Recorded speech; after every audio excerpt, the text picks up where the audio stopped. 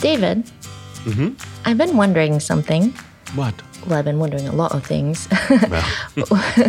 Well, okay. What type of cookbook do you like? I mean, not just you use that works for you, but what are the types of cookbooks that you gravitate towards? Oh, gosh. Well, as you can see here, I've got ceiling to floor 3 bookcases full of cookbooks. But which ones do you reach for again and again? And again, it really is related to personality for me.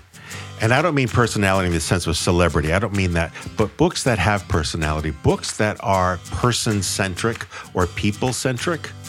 I'm not a big fan of one of those compendiums that have 400 or 500 recipes. They just don't interest me. And I'll cook from them, or if I need it for research or for work. But I really am drawn to books that opens up the door to someone's world, even if it's their personal world in their kitchen, or a world to a culture, or a world to a group of people. Those are the ones that I'm fascinated by. And I have the standard that a great cookbook is one that I can bring to bed and bring to the kitchen. If that cookbook author can stand both of those tests, then they're a good cookbook author and I like the book, meaning that I can lie in bed and read. And I'm just as satisfied there reading the cookbook as I am satisfied cooking from the cookbook. That's the most important thing for me. That surprises me. Really, why? Why does that surprise Well, you? because you're so technically precise about things. I guess I would have thought that you preferred cookbooks that were very matter-of-fact and almost dictatorial in telling you exactly what to do to get the most perfect results. And those are great books, but they're not the books that I covet. They're books that I go to be precise and exact, but the ones that will stay with me and have stayed with me for decades, those aren't the ones. I take 2 or 3 recipes out of those, photocopy them or scan them, but they're not the ones that I keep for a long time. What about you? Surprisingly similar to you, ones where you feel as though you know the author, or you're getting to know them, and you're getting a glimpse, even just in the way they phrase things, right? So like Sarah Foster decades ago had some cookbooks. Nigel Slater, the British cookbook with his diaries. Yeah. You know, where they intersperse life with cooking and things get a little messy. They're not always perfect. And you just kind of zig and you zag and you deal with what shows up and it still works out lovely. In fact, usually lovelier than you could have orchestrated yourself. Yeah. Right? So the people who kind of can roll with that and encourage that. And I think our guest today is one of my favorite people who accomplish that really well. I agree with you. And our guest today, she ticks off all those boxes. Julia Turshen is the best-selling author of 3 cookbooks, including the brand spanking new Simply Julia, 110 Easy Recipes for Healthy Comfort Food. I'm Renee Shetler, editor-in-chief of the website Leet's Culinaria. And I'm David Leet, its founder. And this is Talking with My Mouthful, a podcast devoted to all things food, the people who make it, and the stories that make the people. Welcome to the show, Julia. Thank you so much for having me. Julia, we gotta say you're uniquely yourself, right? With most guests, we know exactly what we're gonna talk about. A particular recipe, maybe a cooking technique, a new book. But with you, honestly, like we had a really hard time narrowing down what to talk about just because there's so much. Well, let's put it this way. You're a very interesting person and personality with a lot of experiences. So it was hard to narrow it down to just the one topic we wanted to talk to you about. Well, you have come up with much nicer words than just being scattered and all over the place. So I appreciate that very much. We do try very hard here. The euphemistic podcast. So one of the things I'd like to ask you is, I'm always curious about how people see themselves and how they identify. For example, people often think of me as a chef, which is far, far from the truth. I consider myself a writer first, last, and foremost. And I'm curious, because you are so varied, as Renee said, and so scattered, as you said, how do you see yourself? That's a great question. And I really identify with you about the thing about being called a chef, because it's not something I consider myself. And I get called that a lot. And I always kind of look behind my shoulder to see who they're talking to. You're talking to me. Yeah. I mean, I guess first and foremost, I don't know, it's sort of a weirdly hard question. When it comes to the work I do, I consider myself a home cook and a cookbook author. Those are the two things I would say first. But just me as a person, I mean, I guess I'm my parents' daughter. I'm my wife's wife. I'm my dog's mom. So, yeah. So many things. And that can probably be traced back all the way to college, where you graduated with a BA in English with a focus on poetry. Mm-hmm. And you've said along the way numerous times that every recipe you write, you kind of approach as if it were a poem, which I think is incredible. Can you tell us more about that? Sure. I would love to. I appreciate, you doing your homework on that. Because to go back to David's question of, who am I? How do I identify? I guess one way is as a poet who doesn't really write poetry anymore. But yeah, I did study it in college. And I say what I just said because I think if you love poetry, whether you read it or write it, I think it's just you're going through the world paying attention to small details is how I think about it. But yeah, in terms of how I apply that to my recipe writing, I think it has come in really handy. And I don't know if that is just my way of justifying spending a large amount of money on studying poetry at a liberal arts college. But no, it does come in handy because writing recipes, I think, is something that within the conversations about cookbooks, the recipe writing, I always feel like just doesn't get the credit it deserves and it doesn't get the value it deserves. And it's really, I agree. Yeah, and it's like unbelievably technical writing. I mean, you could say it is a little bit like writing a textbook, that part of it, writing those sort of manual instructions. But I try to take a sort of, like a poet's approach to it, which means I'm trying to be really, really descriptive with my language. I'm trying to be really clear with my language. And I'm trying to evoke some feeling. I'm trying to let you know what it feels like when the chicken is done, what it might sound like or smell like in the kitchen when you're making whatever it is. So I try to be incredibly descriptive, just as I do or I did in poetry. It's been a little while since I've written a poem. Actually, not that long. I wrote one recently out of the blue. But I think the other part of it, too, that's really important is I think with poetry, there is this kind of innate, economy of words. Like you don't want to go on and on and on. The same as it is with a cookbook. I try to keep my recipes to one page at the most. I don't want someone to feel like they have to flip a page to keep getting the instructions they need. If it needs to happen, it's totally fine. But, I try to think of it as just keeping things sort of short and sweet and simple, but also incredibly descriptive, which is a lot to do in a single recipe. So yeah, I sort of approach each one as a poem, and it makes the kind of repetition of writing recipes, it makes it a little bit more fun for me, and it feels more creative. So yeah, thank you for asking that. One of the things I really love about your work, and I had this reaction. I had it to Julia Child, and I have another Julia, and Dory Greenspan, and Nigel Slater, is that I feel as if you're in the room with me. You're in the kitchen with me. And I talk about it as kitchen ghosts, that these people sort of inhabit and haunt in a good way the kitchen. And I think you accomplish that with what you do in the writing. Well, I appreciate that so much. And I mean, you just named so many people whose work has meant so much to me and that I keep very close to me. So that means a lot. And I'm glad that comes through. That really makes me feel like my goals are achieved. My goal is to make every reader feel like I am with them in their kitchen. That sort of friendly kind of hand on a shoulder kind of thing. The kind of like, you got this. Like, it's just dinner. It's not a big deal. But also, like, we can make this really good and not belittle it. Like, this is really special what you're doing. So it's that kind of combo. So yeah, thank you for that. That means a lot. It's like having a girlfriend in the kitchen with you. And I think that's accomplished not just through the recipes and your writing of them, but the other writings that you sneak into your cookbooks.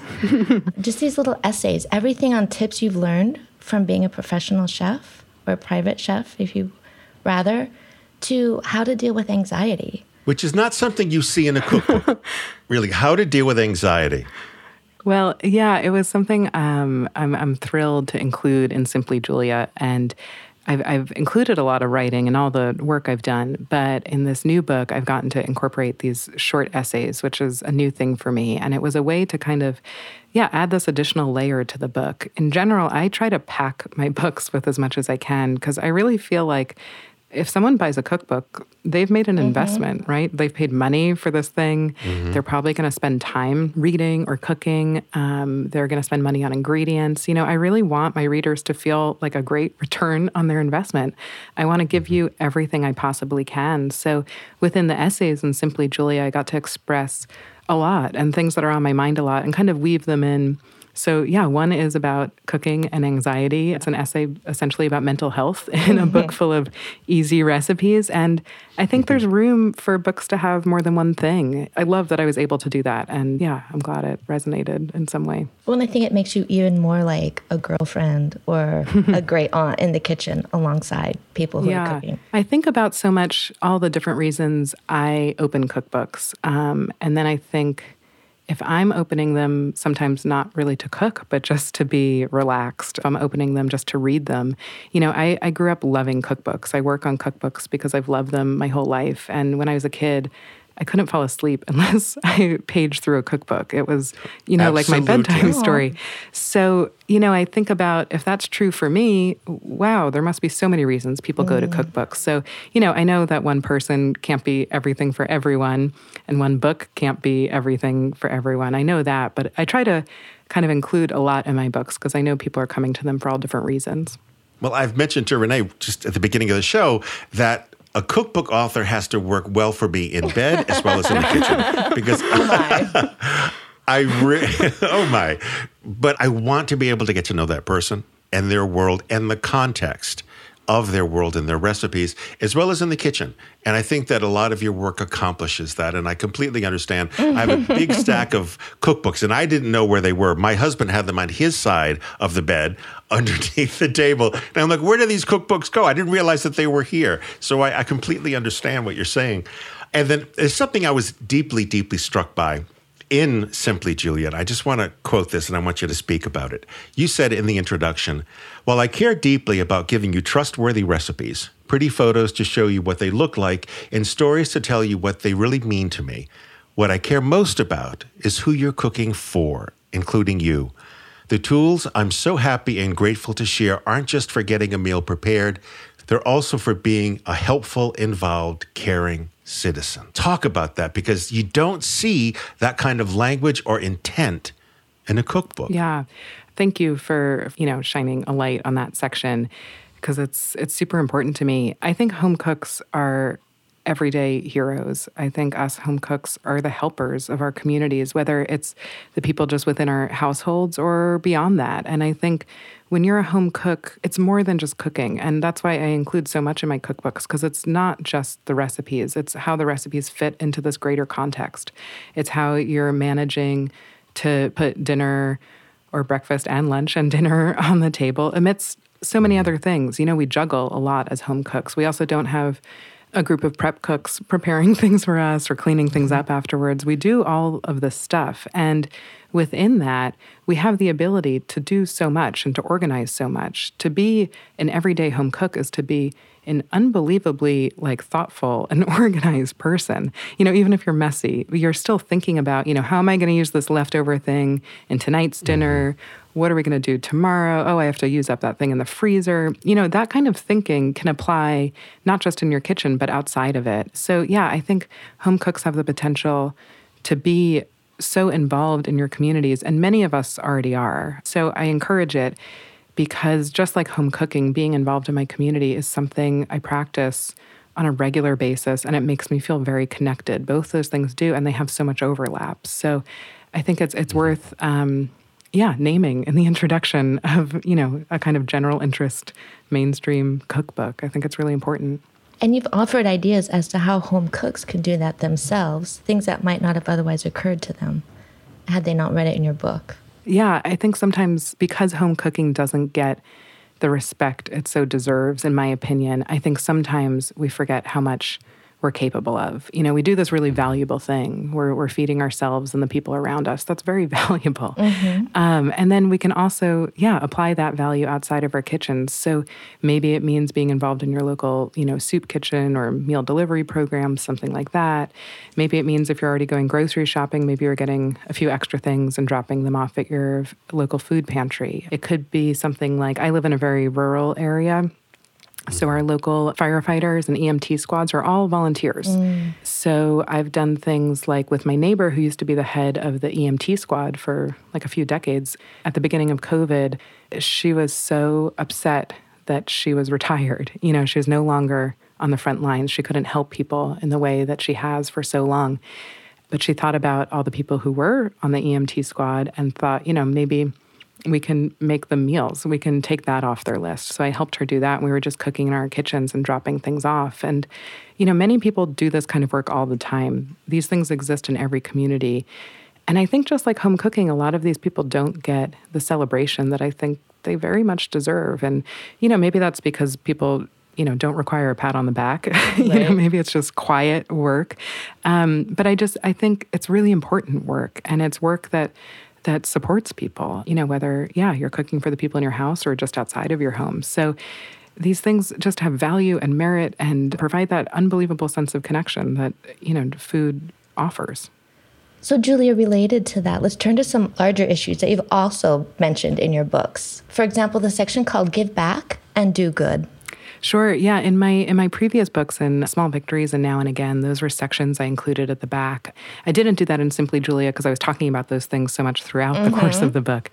But in both of those sections in those books, it includes ideas, things we've been talking about, like, supporting your local food pantry, that type of thing. But also other ideas like throw a party on election day, maybe not during a pandemic, or it could be an outdoor socially distanced party, but throw a party so there's something else to put on the calendar and kind of mark this day. And after everyone's voted, you come over and you have dinner, something like that. So sort of, just kind of like fun, creative ideas about ways we can use cooking, specifically cooking at home, to kind of be more involved in our communities. And it's also what Feed the Resistance was all about, which was a small book I did in 2017 with contributions from over 20 people in and around food. And it's all ideas and recipes to get involved with your community, to really use home cooking, to get in there, to be that kind of glue between things that happen and to support things that are already happening. It's interesting hearing you speak and also reading your words, and also the people on staff who just adore you. You make people, or I should say you make me, want to be a better person with the tools I have at hand, which is food and cooking. And that is a remarkable thing for a cookbook and a cookbook author to do, if you think about it. Because our society and our culture is all about pretty pictures and good recipes, but a lot of the people for whom we cook for is not included in that. And there is this sense of be the best you can be in your work. And I think that's what makes it so special. That's why I think so many people are attracted to what you do. Well, I appreciate that. There's a part of me, if I'm being totally honest, that makes me a little nervous hearing that, because I think, I'm very weary of ever being put on any pedestal. And I appreciate what you said so much. But I also think, I mess up things all the time. And next to every pretty picture in my book or on Instagram, like there is a mess, like literally and figuratively, right? So, while I so appreciate that message comes through in my work, that means a lot to me to hear. It doesn't come from a place of me knowing any better than anyone else or doing any better than anyone else. It comes from a lot of inspiration from people who are already doing these things. And my desire to just be honestly connected. It's the word I keep repeating, but I keep coming back to. I want to feel connected as a person. I want to feel connected to the people I'm cooking to. I want to feel connected to the people I'm getting ingredients from. I want to feel connected to, the people in my community I'm able to serve. And I think feeling that sense of connection is what makes me feel like I have like a meaningful life. So I'm always looking for it. And as a cookbook author, I feel like I have this amazing, amazing opportunity to share kind of literal tools for connection, whether it's, a recipe or a list of ideas of ways to get involved, that kind of thing. I think of my job, what I do for a living. Maybe this goes back to your first question, like how do you identify? Like Identify yourself. I am someone who loves to offer tools. I really enjoy that, and it comes through in a lot of different forms. So, yeah. I've long thought that food intersects our lives in all these different ways, right? And I think what you've done is kind of orchestrate or, kind of quilted together all these ways and presented them to people in a way that seems approachable. Yeah, that means a lot to hear too, because a lot of this type of work can come in a way that feels, not so approachable. So, agreed. Yeah, I'm glad to hear that. Thank you. And to clarify my statement of what I mean, the idea of the pedestal, not so much putting you on a pedestal, it's actually making the reader, I should say, make me think more about what I can do. How can I stand up a little bit straighter with what I do with food? So it's almost helping me build a little wee pedestal for myself to be a better person with what I do. And I'll repeat, that is an extraordinary thing, I think, for a cookbook to do and a cookbook author to do. Well, thank you. That's very meaningful to me because I think that whether it's in our actions that we take with the food we make or just even in that sort of ability to be resourceful in general, like with cooking, to have that feeling of like, this is why Now and Again, which is a book I did a couple of years ago, it's all about reinventing leftovers because that's something I love to do. But it comes from that deep satisfaction that comes from taking something that you feel like doesn't have much left in it and turning it into something great and exciting. I find such satisfaction in that. So I think there's something about that feeling that can happen in so many different ways, whether it's through cooking or, through these kind of like moments of connection that happen too. So yeah, I'm glad to hear that. Well, it's reassuring to me as a reader to know that you have to come up with ideas for things to do with leftover egg whites or crushed tortilla chips too, right? Which brings us to your lists, right? I love lists. I'm always scribbling on the back of envelopes. And in but I suspect you do too, because in every one of your book, you've got all these lists. And I'm just kind of curious, what's up with the lists? And what's up with the number? Well, I'll start there. Let's start there. So can I tell you a brief and funny story, which is sure. Please. When I was in high school, I feel like this will just tell you everything you need to know about me. When I was in high school one summer, I spent high school in Westchester County, like half an hour outside of Manhattan. And I found that the new school in Manhattan offered a week-long catering course for anyone could sign up for it. So I took it. And on the first day of the course, so I was like 16 or something, the youngest person there by far. And I walked into the room and the instructor said, if you love writing lists, you're in the right place. And I thought, like, wow, I have found my people. So while I didn't go on to become a caterer, yes, I maintain a love of lists. I think, honestly, you mentioned the essay I wrote about cooking and anxiety. I think it comes from being an anxious person. I think when I write a list, I feel some sense of control, let alone when I cross something off a list. I mean, that's like the best feeling in the world, right? Absolutely. Completely is. So it's, it's how I organize my thoughts and it's how I think through things. So yeah, I offer a lot of lists in all of my books. They're also, within those lists, sometimes there are sort of what I think of as more suggestions for recipes rather than formal recipes. And again, it comes back to that idea that people go to cookbooks for all different reasons. And I think there's a lot of people who like and enjoy and rely on, formal traditional recipes. And I think there are a lot of people who just want to kind of see some different ideas and feel the inspiration from that. So they're like a little bit more casual and let me express that kind of feeling. And when I write those lists, the way I go about it is I always think about my dad sending me an email saying something like, I have like 4 leftover egg whites because I made this recipe that just used egg yolks. Like, what do I do with them? And the list I put in my book are basically these imagined conversations between me and my dad, because we have conversations like that all the time. I mean, I get emails like that from him all the time. So, yeah. My favorite one is 7 meaningful conversation prompts. Now, that I think is fascinating. Why did you include that? And give us some prompts that you included. It's so funny to be on this side of the podcast. So I have a podcast, which is a total labor of love. And it is, maybe you relate to this, it's an excuse to just talk to Absolutely. people I want to talk to and ask them questions. It's true. So I love hosting my podcast. It's been the greatest excuse to have those conversations. And I spend a lot of time thinking about the questions I'm going to ask and how I'm going to ask them. And maybe you relate to this too. You can do all that and then basically never look at your piece of paper and you're just talking, right? But coming up with those questions is something I really, really enjoy doing. I also find myself doing a lot of like moderating of panels and stuff like that. So I'm often in the position, whether I put myself in it or someone else asks me, I'm often in the position of asking people questions. And I was thinking about this, especially at the beginning of the pandemic when, I wasn't seeing friends and family as regularly or spending as much time in person, that type of thing.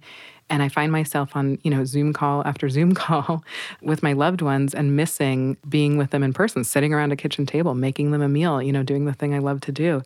So I started thinking about the types of questions I ask, whether it's on my podcast or a panel, and thinking like, I can ask my grandmother these types of questions too. It's a way to get to know people. And I think that the tables we sit around when we have meals are just the most amazing place for meaningful conversations. So yeah, one of the lists at the back of Simply Julia are 7 questions for meaningful conversation. One is the question I ask every person who comes to my podcast at the end of the show, which is, what was your favorite thing to eat when you were growing up? It's just one of my favorite questions because especially when you don't give someone too much time to think about it and they can't overthink it, it always comes with a story, right? So questions, have answers, but there's usually stories behind them. And I love hearing people's stories. So yeah, that's where that list comes from. Well, and I love that it connects all your podcasts. You have such varied guests, from the woman you volunteer with at one of the kitchens, right, to another cookbook author. Like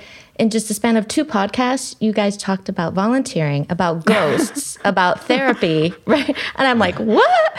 But it was great. And it all tied together. And these are the types of conversations you would have at a dinner table. Yeah. Right. And I love that you just remind people, hey, go a little deeper, think beyond the normal. What did you do today? Yeah. I love hearing you reflect on that to me because it comes so naturally to me, right? Like, of course I'm going to talk to this person and I'm going to talk to this person. Like, these are people I, love or care about or respect.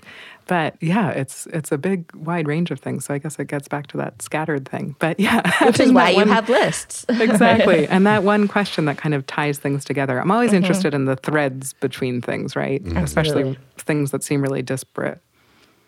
Well, memory is such a big part of that question you ask people. And so I want to ask you that, what are some of the childhood dishes or recipes in your book that you have a special connection to? Yeah, I would say Simply Julia is many things, but one of them is it's absolutely like the most personal book I've ever written. And so many of the recipes are tied to those early childhood memories. I mean, one of them, probably the most complicated recipe in a book full of incredibly simple and easy recipes.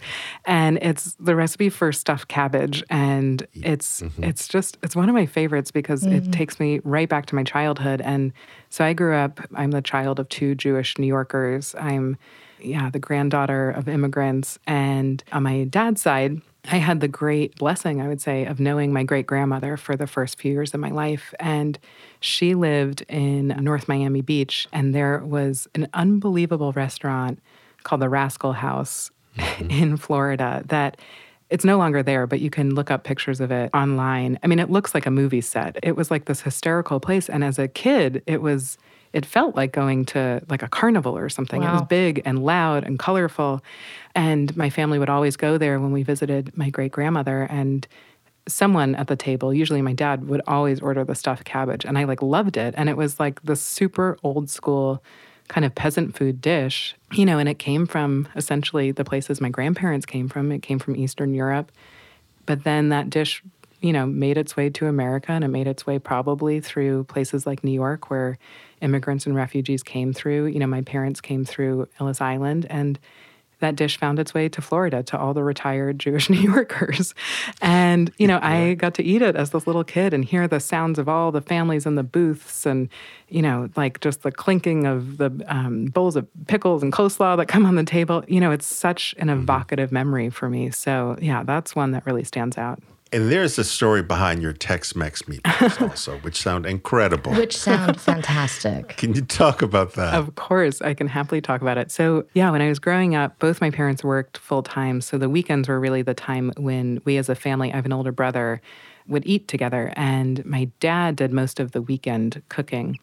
And one of his favorite things to make, his name is Doug, and it came to be known as Doug's famous Tex-Mex meatloaf. It was famous amongst 4 people, my parents, my brother, and I. It was still famous. But it was a quorum. Yeah. It was a quorum. And exactly. And it was really, when I think about it, it's like my favorite kind of cooking. It's this kind of resourceful, slightly clever type of cooking. And so my dad would get probably just meatloaf mix from, the grocery store, the butcher, pork and beef and veal. I use turkey in the book because that's what my wife likes. And instead of beaten eggs and breadcrumbs, the things we usually put to bind meatloaf, my dad would put a jar of salsa, and then he would crush a bag of tortilla chips, and then he would fill the whole thing with so much grated cheddar cheese and put more on top. And we loved it. It was so good. And the best part was Sunday when we would have cold meatloaf sandwiches for lunch. Yes. So the meatballs are just a pretty straightforward version of the meatloaf. I turn them into meatballs mostly because I'm just really impatient and they take a lot less time to cook. Yeah, and you don't have to slice them or anything. So yeah, that was the reasoning there. Right.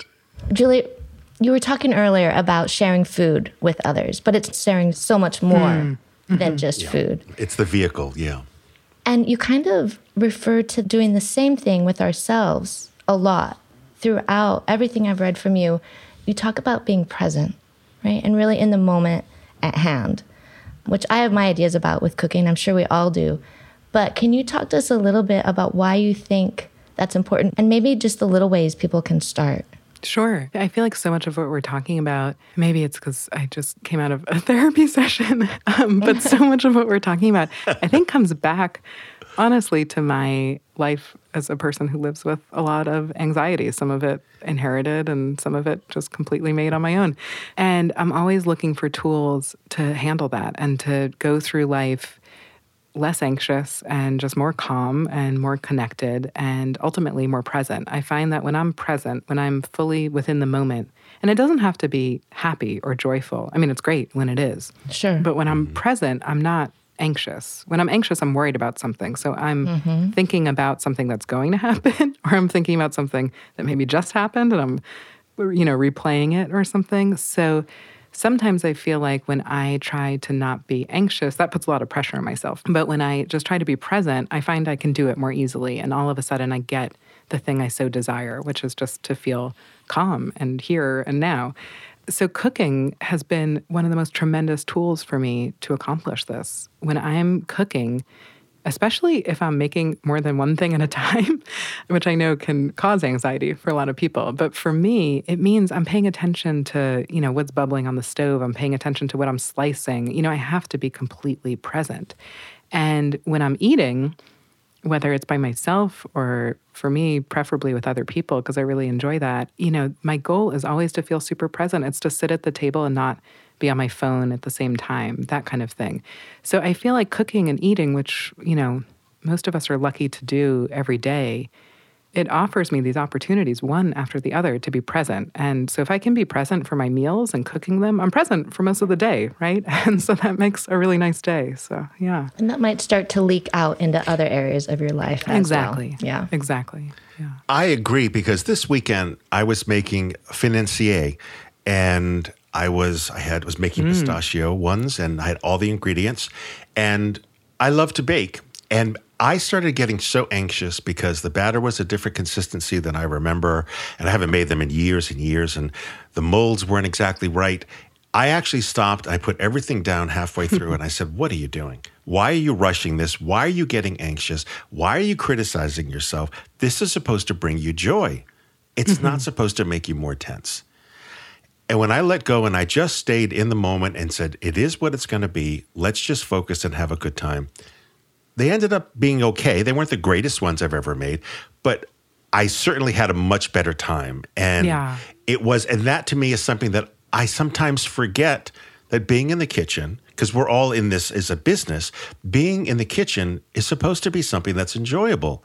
not always has a deadline attached to it. Yeah. And so being present, I think, is terribly important. Or for the home cook to have a sense of accomplishment and expectation, because so much of them gets put on the line, right? And they feel like it's this big test, I feel. Absolutely. I agree with both of you so much. And I feel that feeling that you're describing often. And David, it's so great that you had that moment to kind of talk to yourself and remind yourself, that's big, because that could have been a totally different experience. And that said, I also know that for some people, the idea of cooking feels so stressful, right? Like it's the thing that's going to make them feel anxious or worried or whatever. So I know it doesn't provide this for everyone, but I think being connected to food in some way, it doesn't have to be cooking. It could be the pleasure of picking out, vegetables or fruit at whether it's the farmer's market or the grocery store or online, choosing things as many people are right now. It could be, the satisfaction of having like a, something you love to drink, whether it's, wine or, I don't know, fresh milk, whatever you want, like whatever does it for you. Like that feeling of just feeling connected and present. Yeah, for me, it comes through cooking, but I know that's not the case for everyone. So I think it's always just good to remember food offers like a lot of ways into that feeling. Well, Julia, this has been wonderful speaking to you. As a matter of fact, I think we've been so present. There's so many questions we haven't asked you. So would you come back on the show again? I would love to. I've loved speaking with both of you. That went by incredibly quickly. And I just want to say, since we're talking about sort of asking questions and all this stuff, I appreciate the thought you put into your questions and how much you have read and everything. It means a lot. So yeah, please, anytime. I would love to keep talking about all these things. These are my favorite things to talk about. Lovely. Thank you. Thank you. Julia Turshen is a New York Times bestselling author of 3 cookbooks, including Now and Again and Small Victories, and has been a contributor to 12 more. Her latest book, Simply Julia, 110 Easy Recipes for Healthy Comfort Food, just hit bookshelves, so get yourself a copy pronto. And you can find Julia on Instagram and Twitter at Turshen, or you can go to her website at juliaturshen.com. Renee, it's interesting because we talked all about food and memory and growing up, and the one question I forgot to ask her was what was her favorite food growing up? So I'm going to ask you, what was your favorite food growing up? Oh boy, there were lots. If I had to name just one, then just one. It would have to be my mom's potato chip crusted drumsticks. It was made when we couldn't make it to the store, usually during a blizzard or something. Right. She would take the crumbs at the bottom of the bag of potato chips. Take chicken drumsticks out of the freezer, right? Roll them in melted butter. Actually, I think she probably used melted oleo, as she called it back then. Oleo. Margarine, right? And she slid them on her rimmed baking sheet that, the one that's like all dented and scratched and has like blackened stuff from the last decade burnt on places. And she'd bake them until they were crisp and the butter would be bubbling. And the potato chips that were in contact with the sheet pan would be burnt to a crisp. Ooh. But everywhere else, they were almost winking at me, with the little bubbles of butter. Oh, wow. It was a lot better than the casseroles we had almost every other night. What about you? Favorite food?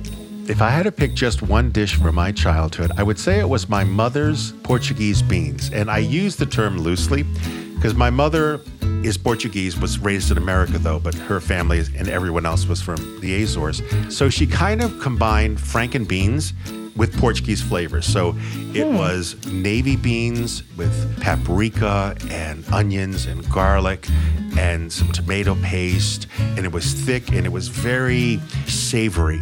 And it had bacon in it, which that's fine. That all works. But then she had hot dogs. She had just plain old hot dogs in there. Oh my gosh. And she'd put a whole pack of 8 hot dogs in there. But the thing I remember most is she served them in those steam trays that went out like caterers would have. Yeah. She just would get them at the supermarket where she worked. She worked at Fernandes Supermarket. And that's what she made them in. And that was a Sunday dinner often. And one of my favorites. And I would eat them cold too. I just loved them. Do you ever make them? Do I ever make them? Yeah, they're actually in my cookbook too. My version, there's no hot dogs. It's in my okay, that's cookbook, why I didn't recognize it. Yeah. Yeah, but they're there and they're really wonderful. Memories about food. This podcast is produced by Overt Studios, and our producer is the always present Adam Claremont. You can reach Adam and Overt Studios at overtstudios.com. And remember to subscribe to Talking with My Mouth Full wherever you download your favorite podcasts. And if you like what you hear and want to support us, consider leaving a rating and review on Apple Podcasts. And if you'd like to leave Renee and me a recorded question or compliment, because we love compliments, visit our podcast page at leit.es/chat. Press and talk away, and maybe you'll be featured on the show. Ciao. Ciao.